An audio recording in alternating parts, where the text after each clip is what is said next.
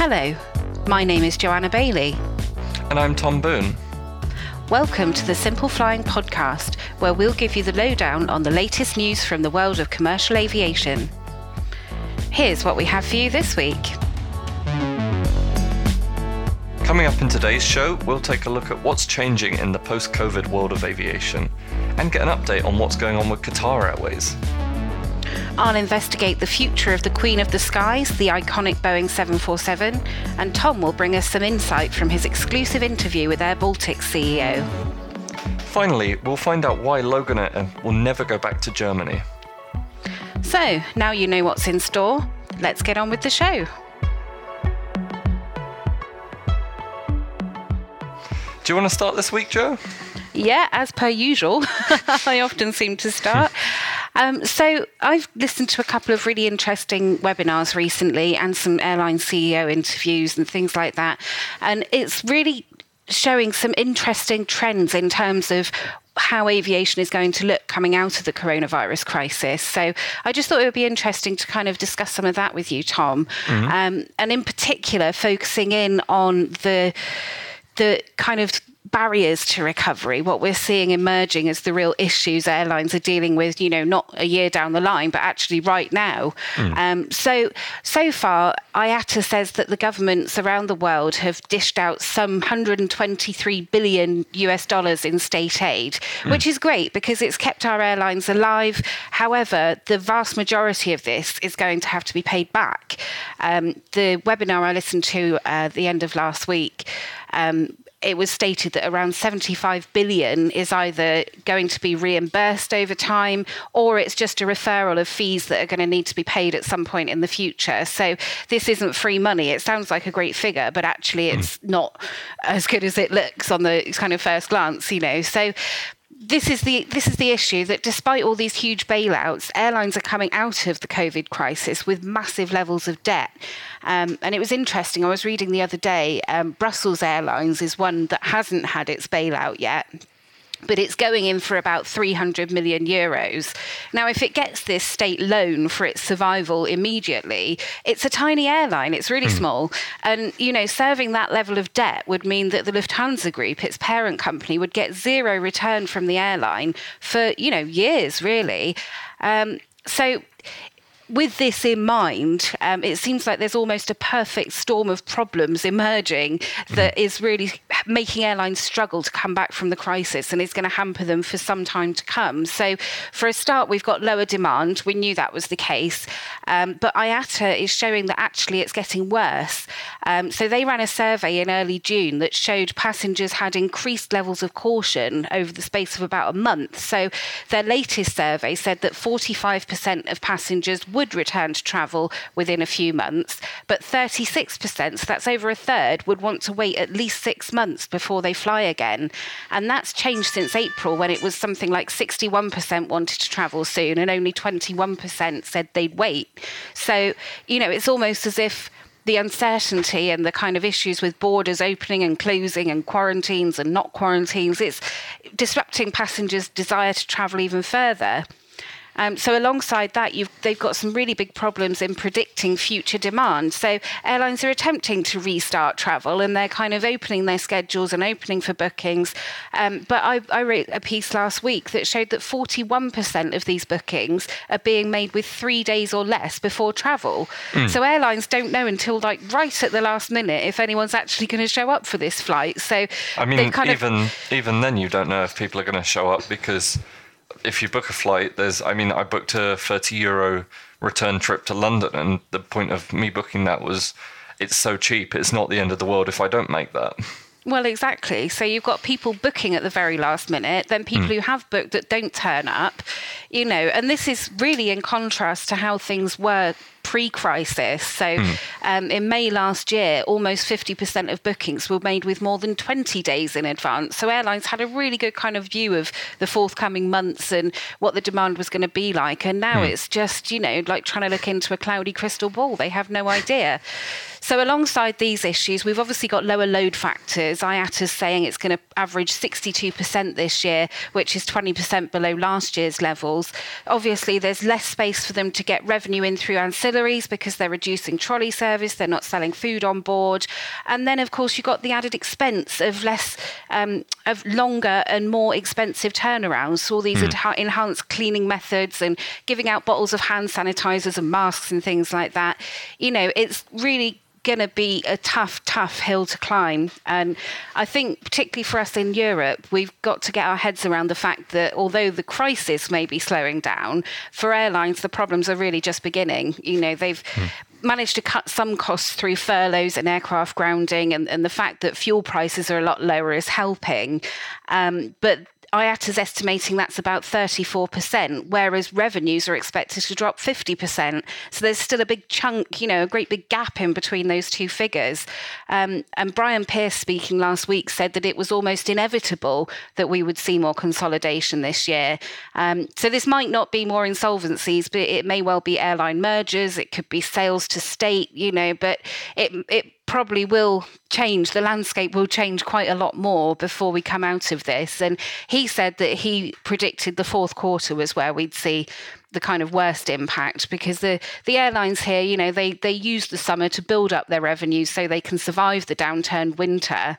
In other parts of the world too, North America, there's a lot of airlines that kind of survive on their summer revenues. And if they're not able to make those revenues through the summer, what's the winter going to bring? So I say I'm quite concerned that we haven't seen the last of the consolidations. I don't know how you feel, Tom.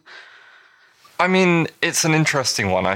As always, as we love to say on this podcast, I think we'll have to wait and see.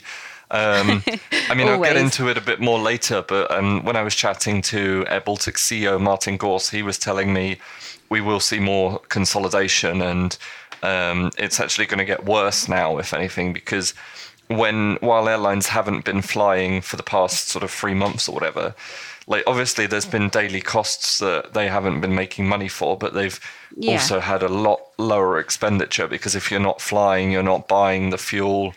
You're paying not using the overflight fees and all that sort of stuff.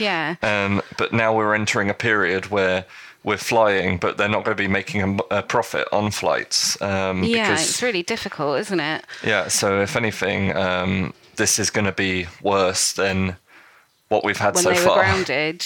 No, absolutely. When you start to really scratch the surface, it's a really difficult situation, and it's only those with the strongest bank balances that are going to make it through. So I think, all over the world, there's a few names we could name and fingers we could point at airlines that are probably on the worry list. But we won't do that because that would not be fair. So, so it'd be interesting, as usual, to hear the readers' or listeners' thoughts on this. So do email in and let us know if you've got any predictions for how the fourth quarter is going to go. But in the meantime, there are some airlines that are successfully upscaling, and one in particular that never really downscaled in the first place. Tom, what have you got to tell us about Qatar? Qatar has had an interesting time throughout the crisis. They've always been serving at least 30 airports. It's never been really bad for them. They've been the one airline that sort of kept the globe connected. And I think we discussed last week maybe that they're now the world's largest airline. They said so anyway. Well, yes.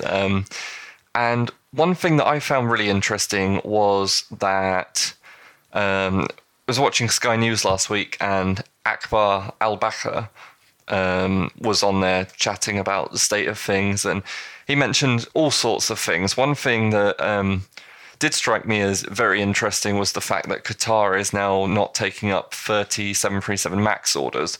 And you hear an airline's not taking up 30 737 MAX orders, and that's not a surprising headline right now.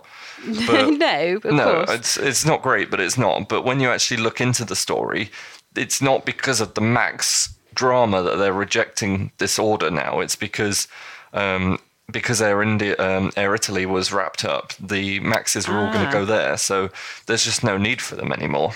Right, I see. But then, there was also some other things. I mean, Al-Bakr was still saying about how they've been carrying 1.8 million passengers over the last 3 months. He knocked down social distancing, which some people were quite critical of. But, I mean, again, it's this whole...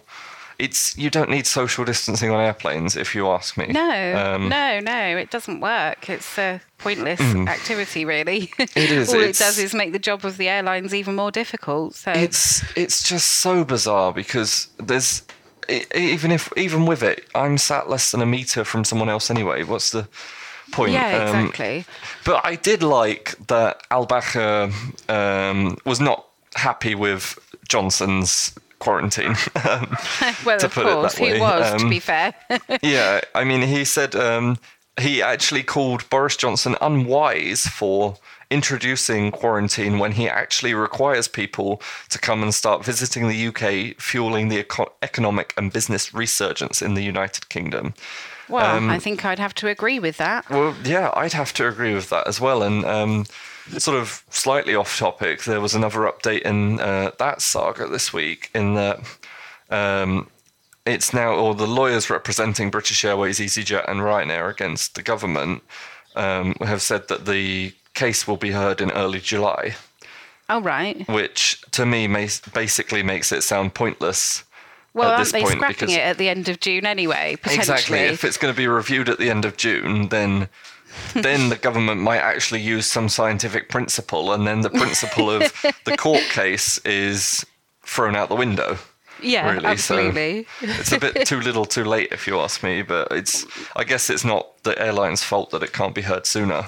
No, absolutely. And, it's good that they're there to take a stand if there isn't a decision in the right direction at the end of the month, I guess. But, yeah, it's interesting that it's filtered through to the Middle East and, even they're calling our Prime Minister a bit silly. Yeah, I mean, well, don't get me started on it, but we were with friends the other day and airlines came up and I was like, oh, please don't get me started on this because I won't stop and you will regret it. But I mean, while we're on the topic of British Airways and British Airlines, you kind of wanted to talk about what may happen to their 50-year-old, well, not 50-year-old, but 50 years of service aircraft type.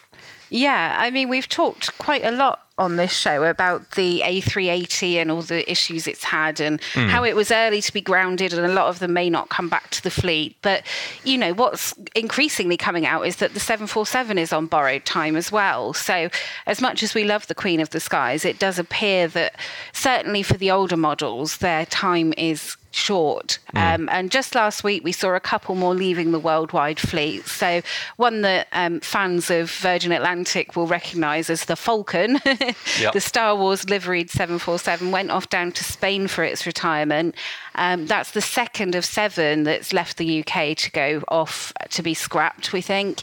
And on the very same day, Corsair, which is a French airline, I believe, their very last 747 went to Kemble in Gloucestershire here in the UK for its retirement. So Gloucestershire's actually seen quite a lot of 747 action over the last few weeks. And I used to live very close to Kemble, actually, and I wish I still did because I'd quite like to do a bit of a drive past, just to have a gawk at all the big aircraft. But it's home to a company called Air Salvage International, and they are specialists in stripping down aircraft, not specifically 747s, but they've got a very big field, and at the moment there's space needed to park these old birds. So that's kind of why they're all ending up in the Cotswold countryside. So British Airways 747s are parked there as well, or some of them are.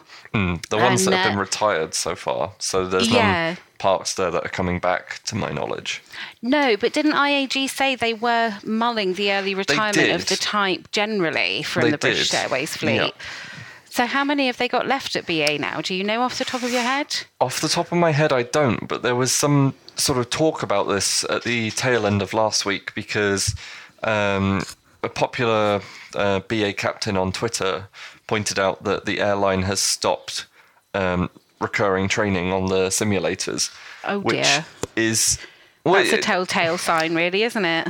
Yeah, my understanding is that at the moment, it's only been implemented as a temporary measure, but when you put all of the pieces of the puzzle together, it's not looking good. Because, I mean, you need to do 3 takeoffs and landings every 90 days to stay current, and the simulator applies for that approval. But the problem is, after 90 days, where are we? So Yeah, yeah, we're not going to have the planes back for sure. Yeah. Well, I certainly don't think in 90 days from now we will have.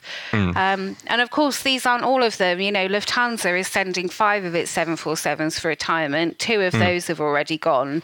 But the Type won't retire from the Lufthansa fleet because it's got a few of the newer 747-8s, and I think they're about 6 years old on average. So, you know, they're not going anywhere anytime soon. They've got a few more years flying left in them. You say that, but then let's look at the A380. Oh, very true. Yeah, yeah. Well, we'd hope to see a few more years flying anyway if demand picks up to allow it. I mean, Lufthansa seems to still love the 747. I've seen 2 go past my window just today, one from Mexico City. So clearly they're using it now, unlike the A380. Absolutely. And of course, Qantas last week was revealed to be winding down its fleet of 747s, even though it said before it wasn't going to. That's another airline that's got 50 years of history with the Type. They've started making their way all the way across to the USA, to the Mojave Desert for storage. And of course, KLM famously retired its entire fleet a while ago now, back in April.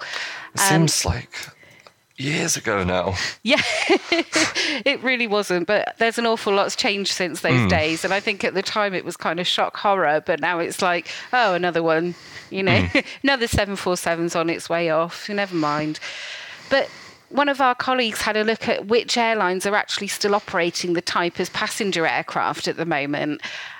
So we know about the Lufthansa 747-8s. I think there's 4 of those in active service right now. Air India has a 400 that's flying. We're not entirely sure what for. Obviously, it's only on domestic operations at the moment, but maybe they're keeping that one active for the odd repatriation mission. I don't know.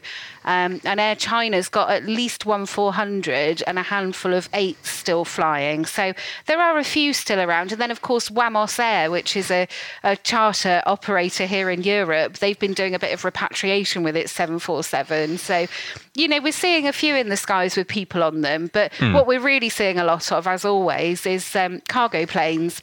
Yeah. It's a fantastic cargo mover, and at the moment we need all the cargo movers we can get because, you know, there's no passenger planes flying with cargo in their bellies. So these pure cargo planes are getting more mileage than they're used to, I think. So which ones come back as passenger jets remains to be seen. But I think, you know, certainly as a cargo plane, it's got a long and happy future, although maybe not so much as a passenger jet.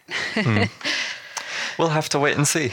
As usual. So tell us all about what happened when you met Mr. Gauss this week. So it was an interesting one because I've always met Air Baltic's CEO in person, and obviously the times have changed right now. So we had a Zoom call, as is the going thing. And it was nice because I always find he's a really down-to-earth guy. Pleasure to chat with, and we chatted all things. Again, we talked about the UK quarantine because, like I said, if you start me talking, I can't stop. And I mean, that one was interesting because he was telling me that Air Baltic have enough demand from people that would be willing to quarantine for 14 days to see family that they haven't seen for like 3 or 4 months, that they would sell out flights even with a 14-day quarantine at the end. That's amazing, isn't it? Yeah. It shows you how disparate the families are in Europe. And yeah. Well, I mean, I mean, we can quarantine with family, so I don't see that's. I mean, you shouldn't be in the same room as them, but.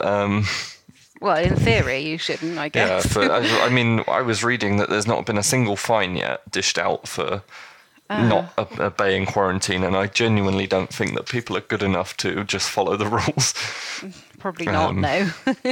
So, yeah, that was an interesting one. But then we also talked fleets, and Air Baltic now has the world's youngest fleet of any substance. So I think somebody pointed out that La Compagnie has 2 younger aircraft, but 2 aircraft isn't really a fleet, is it? It's more like a pair. Yeah.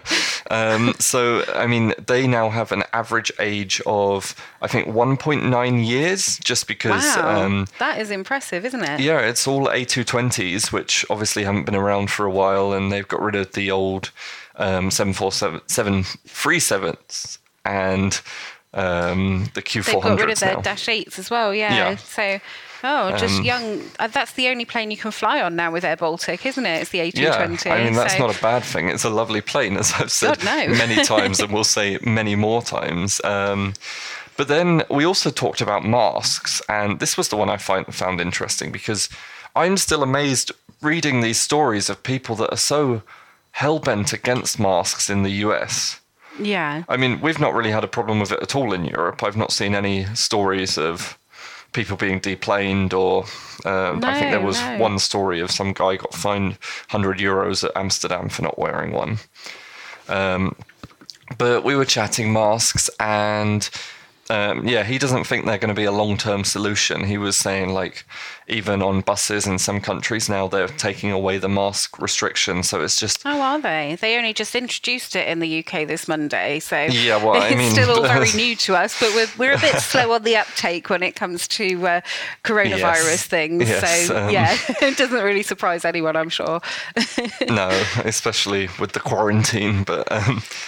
Yeah, and it's funny because some airline CEOs are saying that they think they'll stay, at least in the sort of medium term. Yeah. That this whole idea of a more clean environment and, kind of taking care of each other and sanitizing your hands and covering your mouth, that all of that is likely to stay with us for quite some time. So it's interesting that he thinks that particularly facial coverings are not going to continue. Yeah, I mean, he thinks it's going to be around while COVID is around, but... once COVID is around, like, life is going to return to normal once COVID's gone. Yeah, but when does it go? That's the big question, isn't it? Until is there's the big question. And a vaccine, it's unlikely it's going to go. But I guess I was reading something at the weekend where somebody was suggesting that it might just die out by itself because it's getting weaker, but I don't know if that was that's interesting. backed by science, but that would definitely be good. I read something that said it was going to come back 10 times worse as soon as the weather got colder, so and I think mostly nobody knows. That if you were born on a Friday, it's going to be 10 times worse for you. No. Yeah, and it's all the 5G masks anyway, so, exactly. I mean, that was interesting, and...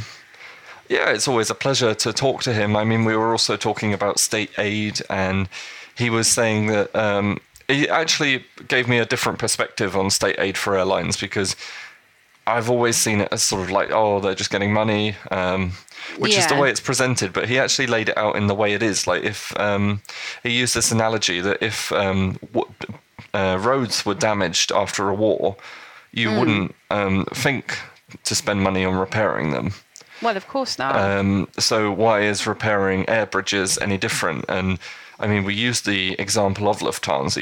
If Lufthansa just ceases trading overnight, that's going to have catastrophic effects, not just on the travel industry, but also on Germany and Austria and Switzerland as a whole, because they've just lost so many of their connections. Like, other airlines fly to Frankfurt, yes, but the vast majority of flights out of there are Lufthansa. Yeah, exactly. No, I have to agree with him. I think that's a very interesting way of looking at it. But, it doesn't stop the headline figures being kind of breathtaking when you do see these big bailout numbers being bandied about. But again, I think, circling back to what I talked about first on the show today, an awful lot of this money, it's not a handout. It is coming back. It is expected to be repaid. And airlines have got to figure out a way to service those huge levels of debt whilst also running a profitable operation. So, it's almost like building a road and then making the road pay for itself. Yeah. Well, what is interesting. A handout is EU 261 effectively. Yes. And I believed you wanted to talk a bit about that with regards to Germany.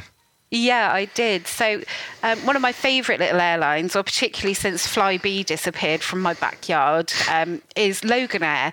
And their CEO, a lovely man called Jonathan Hinkles, was on a webinar for Anna Aero last week. And he was chatting about kind of where the airline's expansion plans laid and where it saw its future.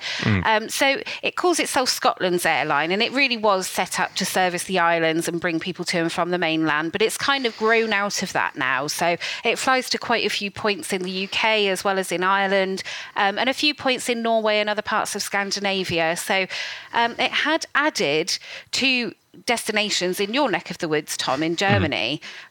So they were added last year. Dusseldorf began around this time last year, and Hanover was due to begin this summer. Obviously, a lot of things changed, and Dusseldorf was suspended in March, less than a year after it began. Hanover, as I say, was going to start this summer, but obviously the airline's working on a reduced schedule, so it's probably not going to be coming back this summer. Anyway, from what the CEO said, it doesn't sound like either of those places or anywhere else in Germany is ever going to be coming back. He's not a happy bunny, and he does not like flying to Germany anymore. He said that one of the reasons was regulatory hassle. And expanding on that point, his words were, and I quote, "Anytime you have a flight delay in Germany, it's like you've chopped down the whole Black Forest with the amount of EU 261 claims that are coming after." So for those that aren't aware of this bit of legislation, EU 261 was put in place by the European Commission some years ago to protect passengers from delays, denied boarding, cancellation of flights. Depending on the length of the segment and the depth of the disruption you're suffering, you can claim between 250 and 600 euros for your delay or your cancelled flight. So I worked this out some time ago when I was writing something about it. And on a normal short-haul flight with a typical narrow-body plane, a delay could cost the airline more than 17,000 euros. If you're operating a long-haul trip with a wide-body, these costs for EU 261 claims could go up to as much as 150,000. And this far outweighs the revenue for that flight. So, you've not only operated that flight at a loss, you've probably operated many on that day at a loss. So it's really, it's become a real bane of the airlines in Europe. They really don't like it. They say it's not working as it should. They're all for passenger protection, but it's the way it's being administered. And actually, you've got a lot of these sort of where there's blame, there's a claim companies popping up to help people chase down their EU 261 payments. And there was a thing by the European Regions Airline Association. They said that airlines are paying out 8-figure sums every year under this legislation, just compensating people. And they said, and I tend to agree, that some of the smaller carriers, they're the worst hit by these issues. And some small and medium carriers were being put at risk of bankruptcy. And they've even pointed the finger at EU 261 for the problems that airlines like Primera, Flybe, and this is what Jonathan Hinkles was saying, that he really just can't afford to operate a flight to somewhere like Germany, which, people almost expect the airfares to be lower because they've got competitors like Ryanair and, EasyJet flying in and out of their airports. And yet the segment from Scotland is quite long if you compare it to flying into Scandinavia, where he can actually get more on a per ticket basis and be less at risk of everybody chasing him down for EU 261. So obviously, during COVID, the whole legislation's been suspended. So airlines at the moment aren't being subjected to this because everything's all disrupted anyway.